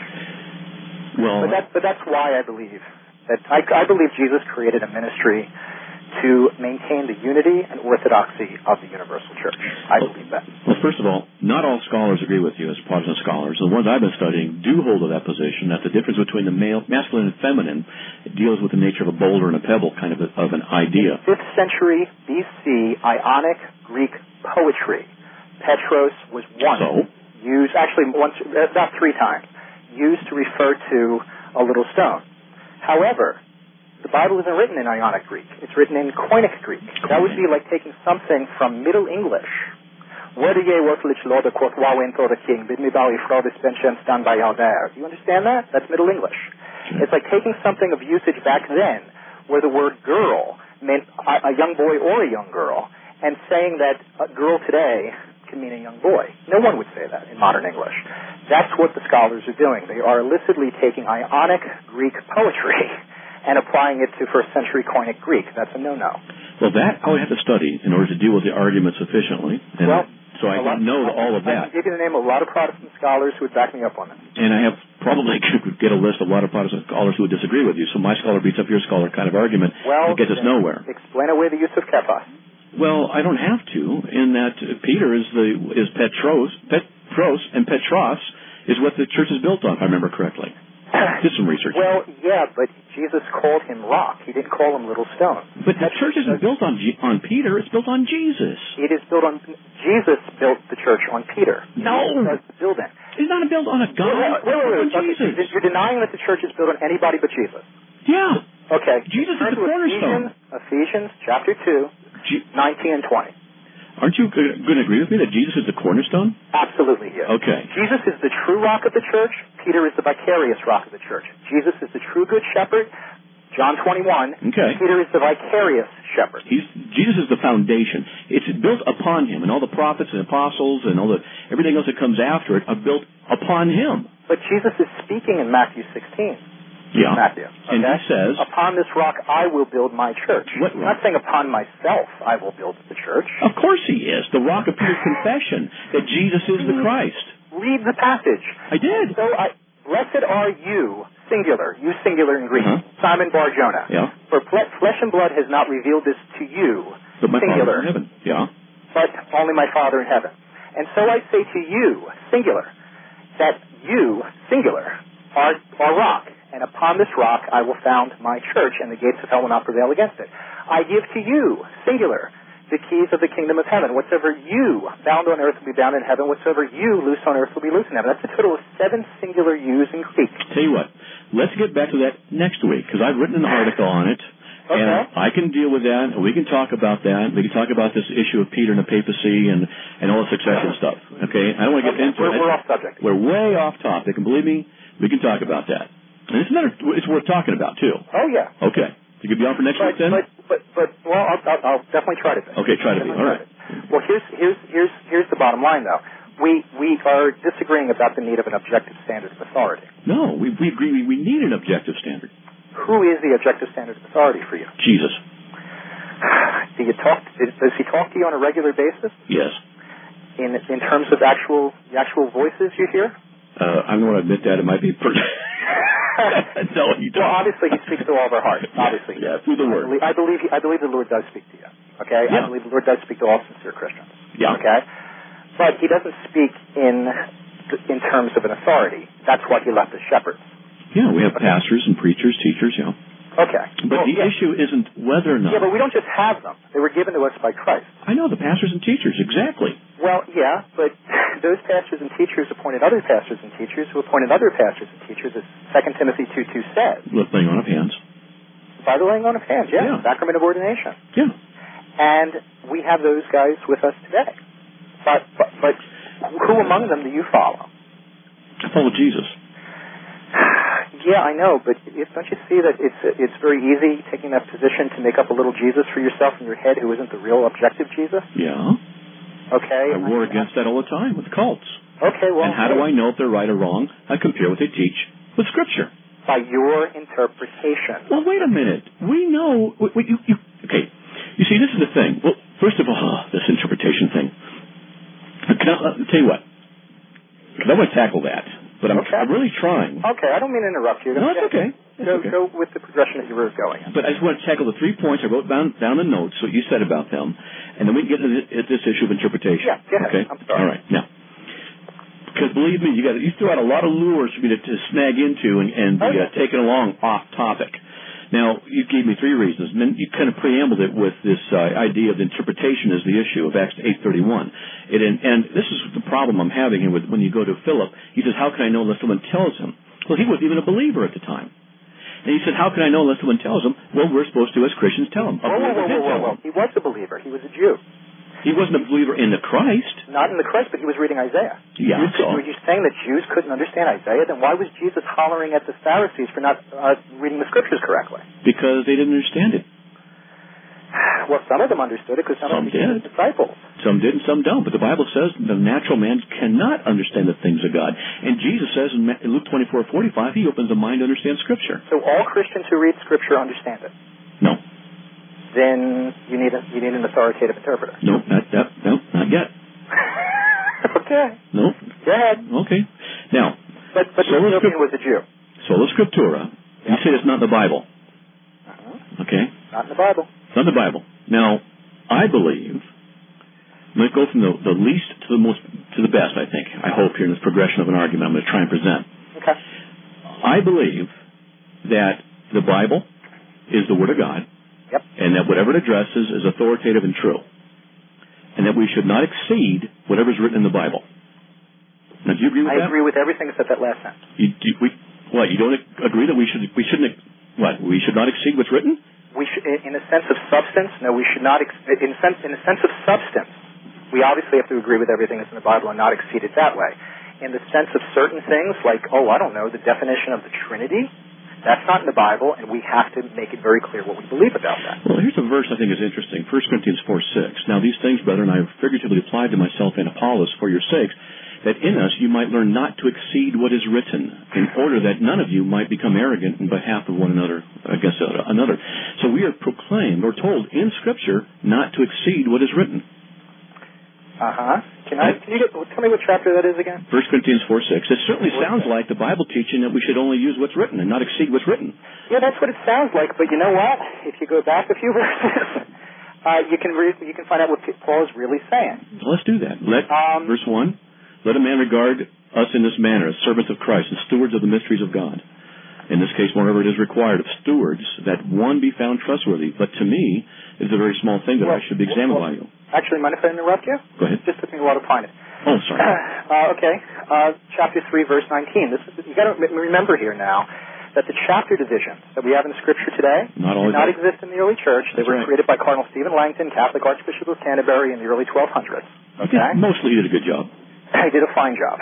Now, so all this is part of one passage. Now, in chapter 3, starting in verse 19, it says, "For the wisdom of the world is foolishness in the eyes of God, for it is written, He catches the wise in their own ruses, and again, the Lord knows the thoughts of the wise, that they are vain, so let no one boast about human beings." This is what he means by, you may not go beyond what is written in the following chapter. He's referring to that quote.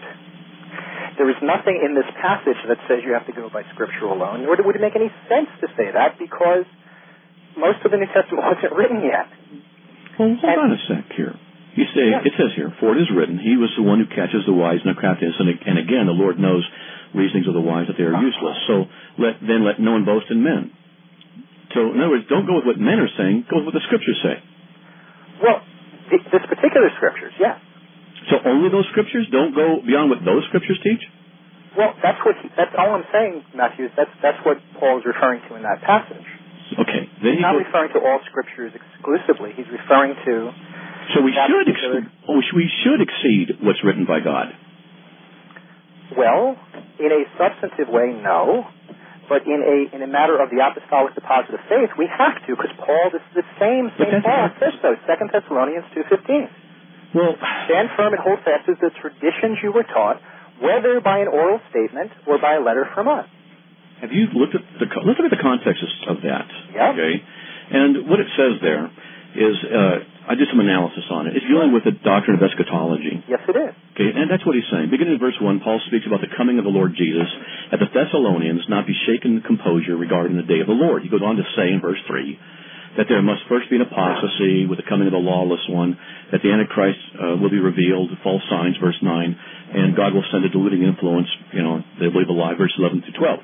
Yes. In verse 13, it says that they should give thanks because God has chosen them for salvation and called them according to the gospel. Then he says, brethren, stand firm and hold the traditions which you've been taught. But he doesn't mean just these traditions. But that's what he says. Hold on a sec here. Wait. What letter did he give to those Thessalonians about eschatology before this was written? I don't know. Okay. Well, he obviously he's referring to 1 Thessalonians. Okay. Now, the idea, though, is that he also imparted other things to them that weren't referred to in the letter.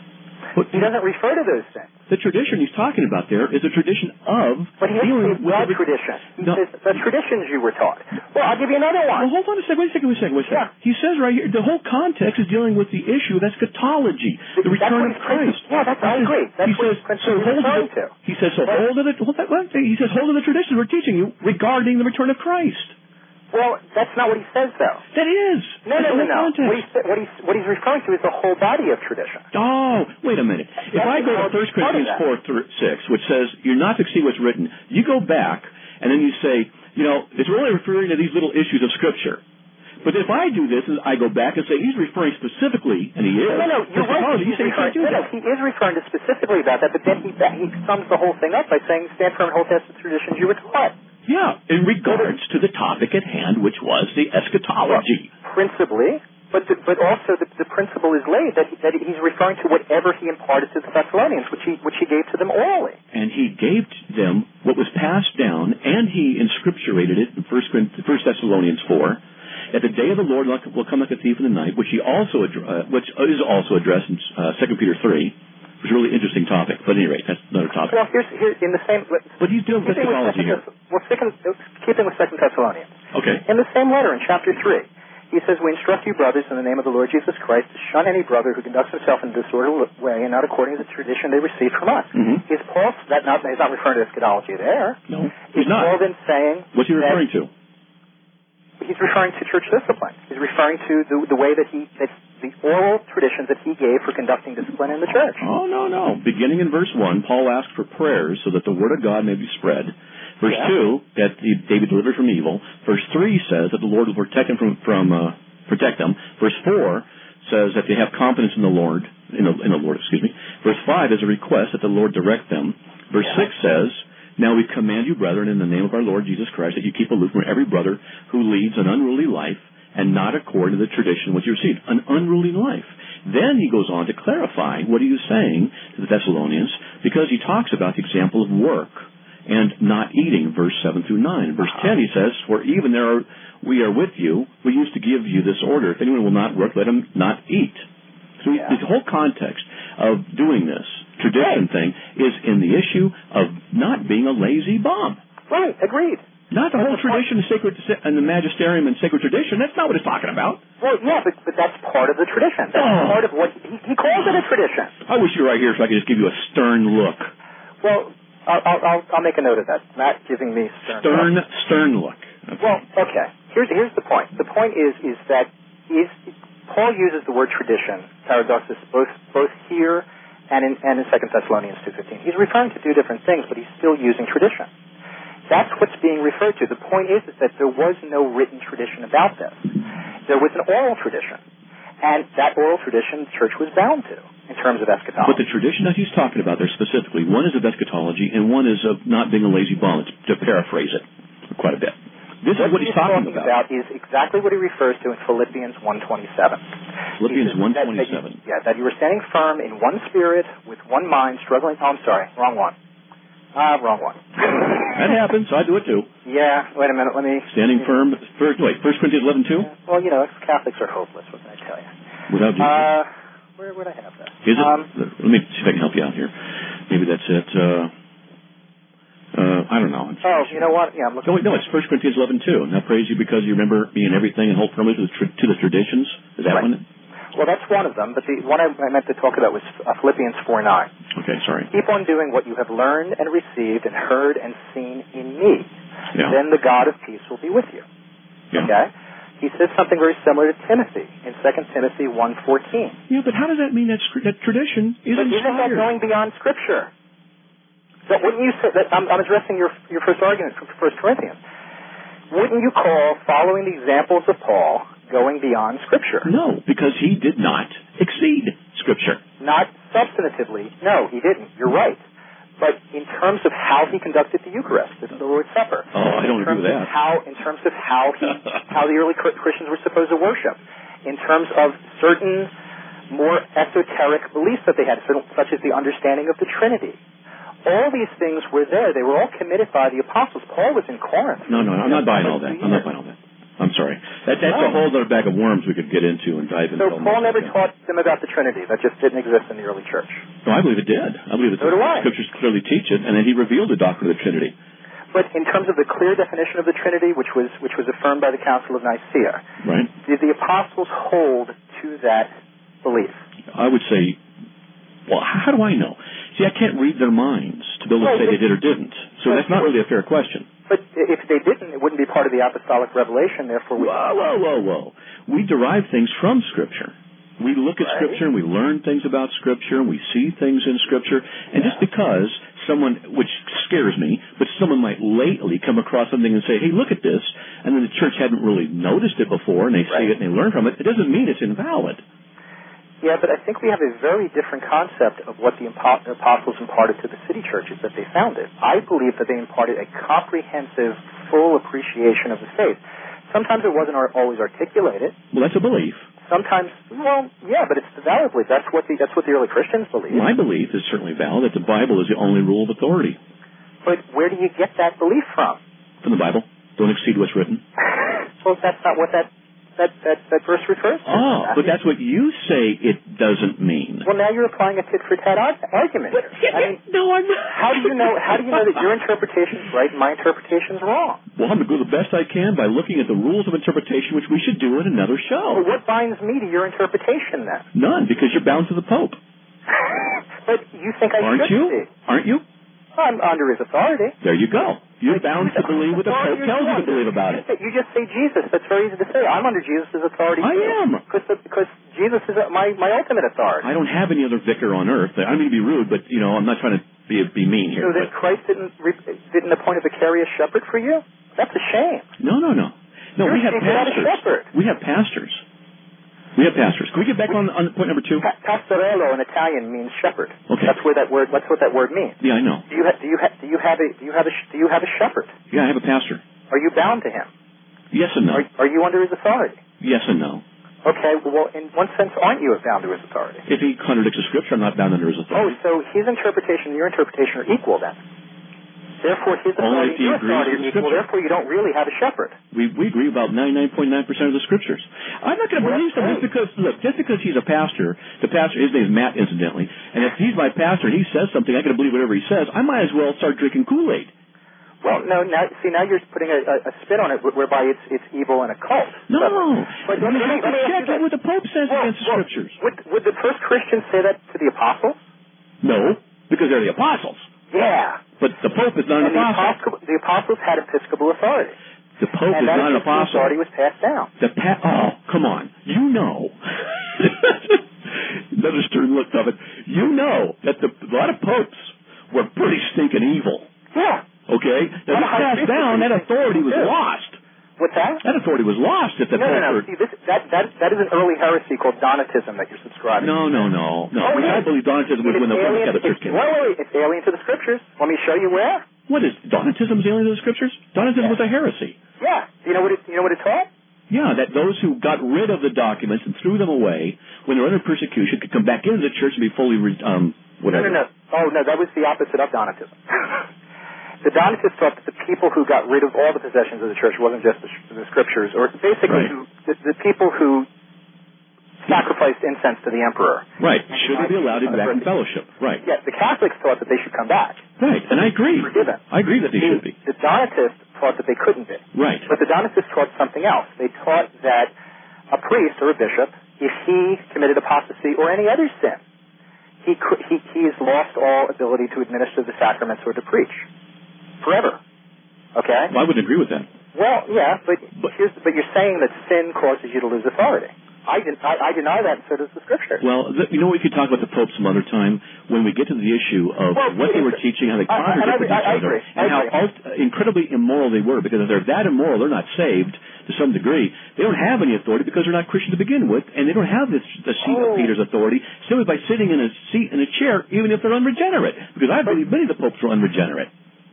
Okay, fine, maybe they were, but it doesn't change the fact that they're not popes.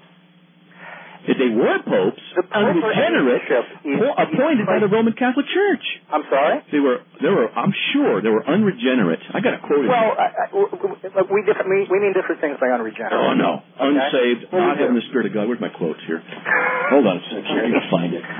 We still haven't got the second point in my notes here. I'm trying to get... Okay, I'm sorry. Go ahead. No, you're like me. You want to go for it. But while you're looking up stuff, if you look at John 11, 49 to 52... Hold on, I got my older stuff here. Okay. There's so many things. I have so many papers here. I did some research today. Oh, well, that's good. I was doing stuff, and I can't find it. It's where... it's one of the... I got it off of the Catholic website today. I hope it was a good one. Yeah, it was a Catholic one. Well, I hope it was really Catholic. No, it was. It was the Catholic... whatever. I don't have it here. Okay, can't find it. So, dang it. Darn. Anyway, it was a quote from there, one of the popes being basically into debauchery and just all kinds of crud. And you can't tell me the guy was a Christian. I mean, that kind of stuff. It was just pretty bad. Well, here's the thing. Even if a pope is a notorious sinner, here's what Catholics believe. We believe that the pope is infallible in terms of his teaching authority, meaning that the Holy Spirit will not allow him to teach in error. See, that's an assumption. No, it's a belief. I mean, you can deny it, but we believe it. Yeah, you believe it. Doesn't make it right. What we don't believe that a pope is impeccable, meaning that he can't commit a sin or make a personal error. What if a pope was out raping and pillaging and murdering? I mean, hypothetically. I don't know. Somebody who holds Christianity together in universal unity and orthodoxy, the first 1,000-something years of Christianity, and really saves us from some major heresies like Arianism and Monotheism and Nestorianism. The church did that. No, the Pope actually did. The church did that. Go back and look at the history. No, the church did that. Okay. The church did that. Well, okay, let's look at the history. Let's go to point 2. Okay, Leslie. You said Sola Scriptura does not produce consistent results over time. That's irrelevant to the issue of whether or not it is sufficient in itself. Sure it is. No, it's not. Well, but it is. Because well, I'll give you an example. Can we have the Constitution of the United States without the Supreme Court to interpret it? Yes. And the Constitution of the United States, all by itself, just by average Americans reading it, will give us sufficient government and everything will be fine and we help together as a nation? It exists whether or not the Supreme Court exists. And it is sufficient in itself whether or not the Supreme Court exists. Okay. But the Supreme Court interprets it, and it often interprets it wrong. But that's a secular example. But the point is that we have a Supreme Court for that reason. But how do we know if they've interpreted it wrong? I mean, for example, you and I would vehemently agree that there's no right to kill unborn children found in the right to privacy. Right. So we know that they've interpreted it wrong. But if they are the supreme authority, and if you were going to draw the analogy with the papacy being the magisterium being the supreme authority, you cannot disregard them, but you can disregard the Supreme Court. Well, but there's a difference. We have a promise from Christ about the Holy Spirit when it comes to the leaders of the church. We don't have a promise for the Supreme Court. Well, he does say that his government's set up by him, Romans 13. I'm sorry? Well, the government is set up by God, but that's another topic. Well, the whole point is that it does not produce... Saying it doesn't produce consistent results is an issue of interpretation, not an issue of sufficiency. Yeah, but authoritative interpretation. No, well, that's another topic. Is the Bible... I don't think it is. I think it's the same thing, and I really don't see how it is a different topic. Why don't you explain that to me? If the Bible is in itself inerrant and inspired, then by its nature, it's authoritative. Absolutely. Okay, good. Amen. Okay, by nature. Now, the problem that we're going to have is an interpretation of it. Now, if you and I disagree on interpretation on, say, transubstantiation, okay, it doesn't mean that the Bible's insufficient, or it doesn't lessen its authority in any way, shape, or form. It means, well, again, we've got to be careful with mixing apples and oranges here. Its objective authority, obviously, is inerrant. We both believe that the Bible is an objective source of authority insofar that it is inerrant content. We both believe that. But it's different than the issue of interpretation. Yeah, but how do you get to that content to make let's do it next week. Rule of faith? Wait, Matthew, the minute you introduce the term sola, alone, into this, you're ignoring the fact that you're part of the mix. Yeah? What's wrong with that? Well, you're not infallible, and I'm not infallible. That's true. And the Roman Catholic Church certainly is not infallible. Well, we would disagree. We would say that with St. Paul that the church is the pillar and foundation of truth, 1 Timothy 3:15. Except that's not what it's talking about. The Roman Catholic Church, which teaches indulgences and purgatory and limbo. Well, how do you know? Because it doesn't agree with Scripture. Well, I say it does agree with Scripture. I say it doesn't. Right. So who gets to decide? What authority gets to decide? Then let's go to the Word of God and decide. No. See, because once again, I can go to the Word of God, too, and throw my interpretations at you. Let's do it. But, yeah, I know, but we're right back to the Pharisees and the Sadducees. No, we're not. We're back to Romans 14. What's Romans 14? It's in the Bible, in the book, in the New Testament. You know what that is. Yeah. That was a joke. What point are you making from Romans 14? I know. I was making a joke on you. What's Romans 14? It's in the Bible. Okay? Now, accept the one. I was joking on you there. All right. Okay. Now, accept the one who's weak in faith, but not for the purpose of passing judgment on his opinions. One man has faith that he made all things. Now think about this. I'm going to read this. If the papacy and the magisterium and the Roman Catholic Church are supposed to be the one that finally interprets what the Word of God means, then why does Paul say it's okay to have differences of opinions? By looking at the Word. Now, let's see what it says. It says here in verse 2, one man has faith that he may eat all things, but he who is weak eats vegetables only. I think I'm a little dyslexic here. Let not him who eats regard with contempt he who does not eat, and let not him who does not eat judge him who eats, for God has accepted him. Now, a couple more verses here. Who are you to judge the servant of another? To his own master he stands or falls. Okay, verse 5. One man regards one day above another regards every day alike.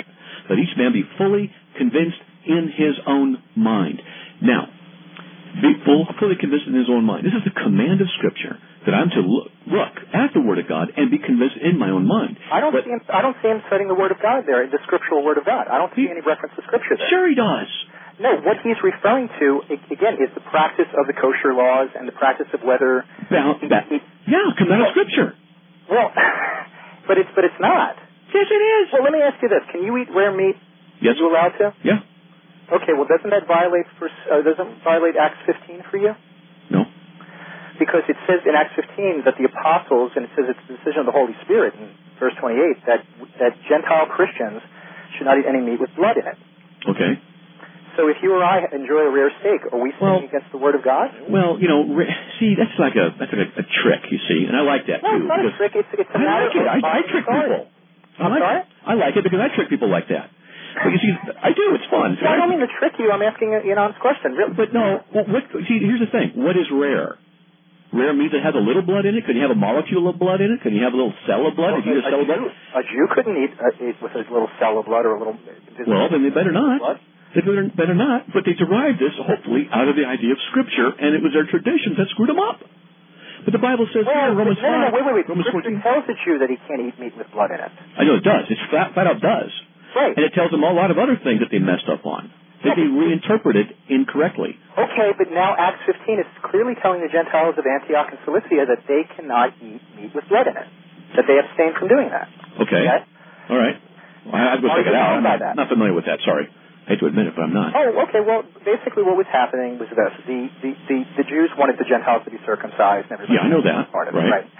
What the authorities at Jerusalem did was, in order to keep peace between the Gentile Christians and the Jewish Christians, so they could eat meals together, which was very important because that's when they celebrated the Lord's Supper. Right. Okay, was to bind the Gentile Christians under the Noahide, what were called in Judaism the Noahide laws. Right. Which is what you had if you were a Gentile believer in the God of Israel and wanted to hang around at the synagogue, you had to bond yourself to these bare essentials, even though you weren't a full Jew. Right. Okay. Gotcha. I'm with you so far. The purpose of that law, the purpose of that decree of the apostles and presbyters at Jerusalem, was to bind the Gentile Christians to these bare essentials so that they wouldn't alienate those Jewish Christians that were trying to keep the law. That's all they were doing.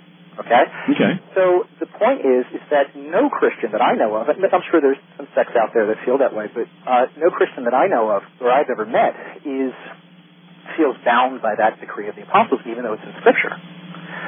The authority of the church loosened it, because the church has the power to bind and loosen. Jesus says so. And the reason that we've loosened that discipline was because when Judaism and Christianity went their separate ways, and nobody in the church was celebrating or observing the Jewish laws anymore, we let it go. It wasn't imposed upon us.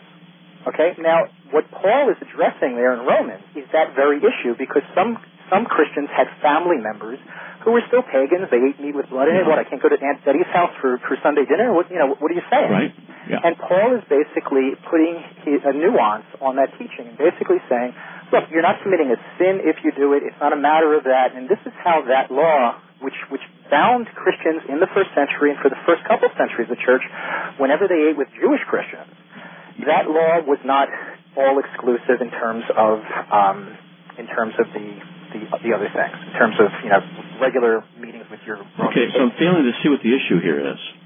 I mean, I'm familiar with all of that. It's just a specific issue of strangled from blood.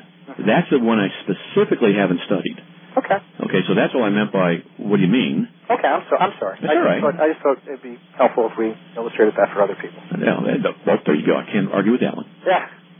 Okay. Now, I forgot where we were. We were on a good roll. Okay, we're still talking about the issue of authority. Okay, what you're focusing on is the fact that Scripture is an objective source of divine truth. Amen. We both agree with that, brother. I agree with you. But the problem is our interpretation of it, which we can talk about next week. But it's the problem of our authoritative, of someone's authoritative interpretation. But the Bible gives us the right to be able, in Romans 14, to be able to interpret things and have disagreements. Not in terms of dividing the unity of the church, it doesn't. Well, I totally agree with you. There are essentials and non-essentials of the Christian faith, and he was talking about non-essentials, and we're allowed to have disagreements in the non-essentials. And the essentials of the Christian faith, I've discovered, are actually articulated in Scripture. Not really. Yes, not always. Yeah. Well, if somebody says that they don't believe that Jesus is fully God and fully man, heretic. That's a heretic. I agree with you. That's an Nestorian or a Monophysite heretic. Right. Okay? Or are you taking... Well, no, you're taking... Well, anyway. Yeah. It's going to be very hard to analyze that in Scripture in terms of the specific relationship. What if he says, I believe that Jesus is I don't know. Mostly God and mostly man. Well, he's obviously in error and probably isn't regenerate. But maybe not. We can't deny it from Scripture. Can't deny what from Scripture? Well, Scripture itself doesn't ever tell us specifically how the hypostatic union of Jesus Christ is. It doesn't tell us. You're right. It doesn't tell us how. It just says it is. Yeah. Right.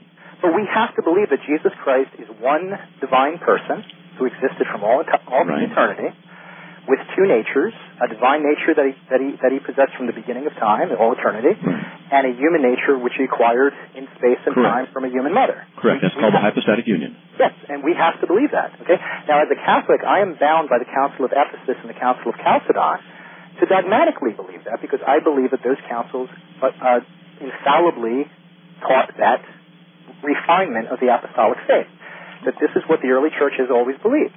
I would agree that they properly defined it and refined it, and I have checked the Scriptures, and that counsel is correct. Yeah, but what? But you're making yourself the final interpreter there. You're making yourself the final arbiter. Didn't Luke say in Acts 17:11? He says that the Bereans checked to see what the apostles they received it with gladness, and they were checking to see what even the apostles said was consistent with Scripture. Am I to do no less? Well, once again, you just faulted me for quoting the Ethiopian in Acts 8, but the Bereans in Acts 17 are Jews. But they were checking what the Christian teaching was against Scripture, and Paul... they were checking the Old Testament to see if what Jesus was saying about the Messiah was so. And they were checking even what the authority of the apostolic succession was according to Scripture. No, because Berea is, as we mentioned last time, Berea is a suburb of Thessalonica. Once those Berean Jews accepted Christ, were baptized, and entered the church, they were under Paul's authority. And they were bound by his oral teaching as well as by by what he wrote them in letters. I would basically agree with that because of his nature being an apostle. Yeah, but also Paul had an understanding of the hypostatic union. Paul had an understanding of this comprehensive understanding is what, for the most part, Catholics mean when we speak of sacred oral tradition. Okay, you know what? We only got about 3 minutes, Dave. And this is good. This is good. I'm disagreeing with you on some stuff. I agree with you on some other stuff. But can I get, and it's not like I can't answer or talk about this, but your third point, I wrote it down. I want to talk about we only have a couple minutes. We really can't get into it too far, though, okay? But you said, Sola Scriptura is a miserable failure, and you cite it because of differences of interpretation.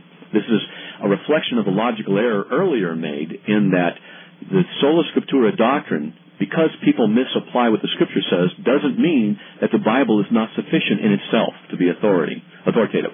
What I believe you're doing, I believe it's an error on your part. Now, I'm not trying to be mean or rude, but you think I have errors too. That's fine. But I think you're mixing categories. I think you think that, back up here, making a logical mistake in that you recognize the authority of Scripture, but then you say that the only way to know that Sola Scriptura is true is that everybody agrees with what the Bible says. But that's not the case. If the result of Sola Scriptura is... No, it isn't.